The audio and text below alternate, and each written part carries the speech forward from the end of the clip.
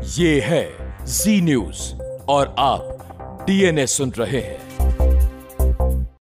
आज की सबसे बड़ी खबर यह है कि कर्नाटक हाईकोर्ट के आदेश के बावजूद कर्नाटक के कई स्कूलों में मुस्लिम छात्राएं आज भी हिजाब पहनकर स्कूल पहुंच गईं और उन्होंने ये मांग की कि आज होने वाली 10वीं क्लास की प्री बोर्ड परीक्षा में उन्हें हिजाब पहनकर ही बैठने दिया जाए। और जब स्कूल प्रशासन ने इसकी इजाजत नहीं दी तो इन लड़कियों ने परीक्षा देने से ही इनकार कर दिया और ये घर वापस चली गई। इस फैसले में इन छात्राओं के परिवारों की भी पूरी रजामंदी थी। अब आप सोचिए वो कैसे परिवार हैं जो अपनी बेटियों को यह सिखा रहे हैं कि पढ़ाई लिखाई से ज्यादा जरूरी हिजाब है। धार्मिक कट्टरपंथ की आग अब इतनी फैल चुकी है कि इसने हाईकोर्ट के आदेश को भी मानने से इनकार कर दिया है। यानी देश में जो कानून है, देश का जो संविधान है, अब ये उसे भी मानने के लिए तैयार नहीं है। हाईकोर्ट ने पिछले ही हफ्ते कर्नाटक में सभी स्कूलों को खोलने का आदेश दिया था और साथ ही यह भी कहा था कि जब तक वो अपना अंतिम फैसला नहीं सुनाता तब तक कोई भी छात्रा हिजाब पहनकर स्कूल नहीं आएगी। लेकिन ये छात्राएं और इनके परिवार के लोग नहीं माने और इन्होंने हाईकोर्ट के उस आदेश का खुलेआम उल्लंघन किया। आज अपना विश्लेषण शुरू करने से पहले हम आपको ईरान की एक ऐसी मुस्लिम महिला से मिलवाना चाहते हैं जो दुनिया भर में हिजाब के खिलाफ आंदोलन चला रही है और इस महिला का नाम है मासी अली निजाद। ईरान मूल की यह महिला पत्रकार मुस्लिम देशों में महिलाओं पर जबरदस्ती थोपे गए हिजाब के खिलाफ लंबे समय से संघर्ष कर रही है और इसके लिए उन्हें अपना देश ईरान तक छोड़ना पड़ा।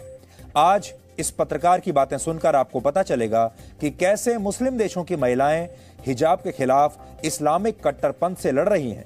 लेकिन भारत जैसे देश में जहां संविधान धर्मनिरपेक्षता की बात करता है, वहां हिजाब को लेकर स्कूलों में धार्मिक कट्टरवाद का जहर खुलेआम घोला जा रहा है। तो पहले मिलिए ईरान की इस महिला से और सोचिए, ईरान की यह महिला कह रही है कि हमें हिजाब से आजादी चाहिए और भारत में महिलाएं कह रही हैं, मुस्लिम महिलाएं, कि हमें तो हिजाब की इजाजत चाहिए, हमें तो हिजाब में ही स्कूल में भी जाना है, कॉलेज में भी जाना है, नौकरी भी वैसे ही करनी है। अब आप देखिए।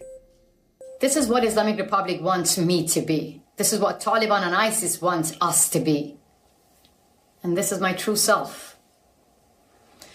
In Iran, I was told if I take off my hijab, I will be hanged with my hair by God. I'll get kicked out from school. I'll get lashes. I'll get jailed. I'll get fined. I'll get beaten up in the street every day by morality police. If I take off my hijab, I won't be able to exist as a woman in my homeland. In the West, I am told if I share my stories, then I will cause Islamophobia. I am a woman from the Middle East and I am scared of Islamic laws. I am scared of all the brutalities that I have experienced. Phobia is an irrational fear. But my fear and the fear of millions of other women who lived under Sharia law in the Middle East is rational. So let us talk.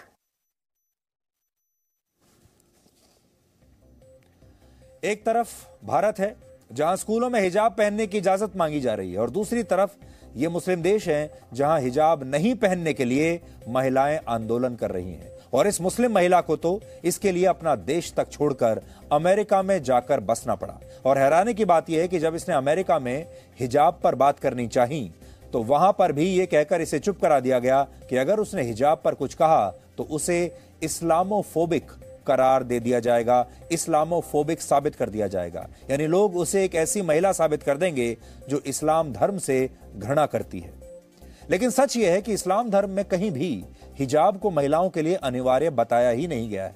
इस्लाम के पवित्र धार्मिक ग्रंथ कुरान में हिजाब का अलग अलग रूपों और परिधान में 7 बार उल्लेख आया है, लेकिन यह महिलाओं के पहनावे से संबंधित नहीं है। इसमें यह बताया गया है कि जब मुस्लिम महिलाएं संवाद करती हैं तो इस दौरान दूसरे लोगों से बात करते हुए उन्हें बीच में पर्दा रखना चाहिए। हालांकि कुरान में यह कहीं नहीं लिखा कि मुस्लिम महिलाओं के लिए ऐसा करना अनिवार्य है, लेकिन इस्लाम धर्म के ठेकेदारों ने इसके मायने ही बदल दिए और अब पूरे देश में हिजाब की आग फैल चुकी है और ये आग भारत के सेक्युलर स्टेटस को भी नुकसान पहुंचा रही है। इस बात को आप इन तस्वीरों से समझिए। आज कर्नाटक के कई स्कूलों से ऐसी खबरें आई कि वहां मुस्लिम छात्राओं ने इसलिए परीक्षा नहीं दी क्योंकि वो हिजाब पहनकर स्कूल में प्रवेश करना चाहती थी, हिजाब पहनकर ही एग्जाम देना चाहती थी। और जब स्कूल प्रबंधन ने इनकार कर दिया तो बहुत सारी मुस्लिम छात्राओं ने परीक्षा का बहिष्कार कर दिया। शिवामोगा के एक इंटर कॉलेज में 13 मुस्लिम छात्राओं ने अपनी 10वीं क्लास की प्री बोर्ड की परीक्षा नहीं दी और इस फैसले में इनके माता पिता भी इनके साथ थे। इन लोगों ने स्कूल प्रबंधन को यह दलील दी कि हिजाब के बिना शिक्षा का कोई मतलब ही नहीं है। सोचिए, भविष्य में जब ये लड़कियां पढ़ लिख कर किसी प्राइवेट कंपनी में या सरकारी कंपनी में नौकरी मांगने जाएंगी तो इनकी योग्यता का पैमाना क्या होगा? उन्हें नौकरी हिजाब पहनने के लिए मिलेगी या उन्हें नौकरी उनकी शिक्षा या योग्यता के आधार पर मिलेगी? शिवामोगा के अलावा कर्नाटक के कोडगु में भी आज कई मुस्लिम छात्राओं ने हिजाब पहनने की इजाजत नहीं मिलने पर परीक्षाओं का बहिष्कार कर दिया। इसके अलावा इन मुस्लिम छात्राओं और उनके माता पिता ने स्कूल प्रबंधन के खिलाफ अल्लाहू अकबर के नारे भी वहीं पर लगाए।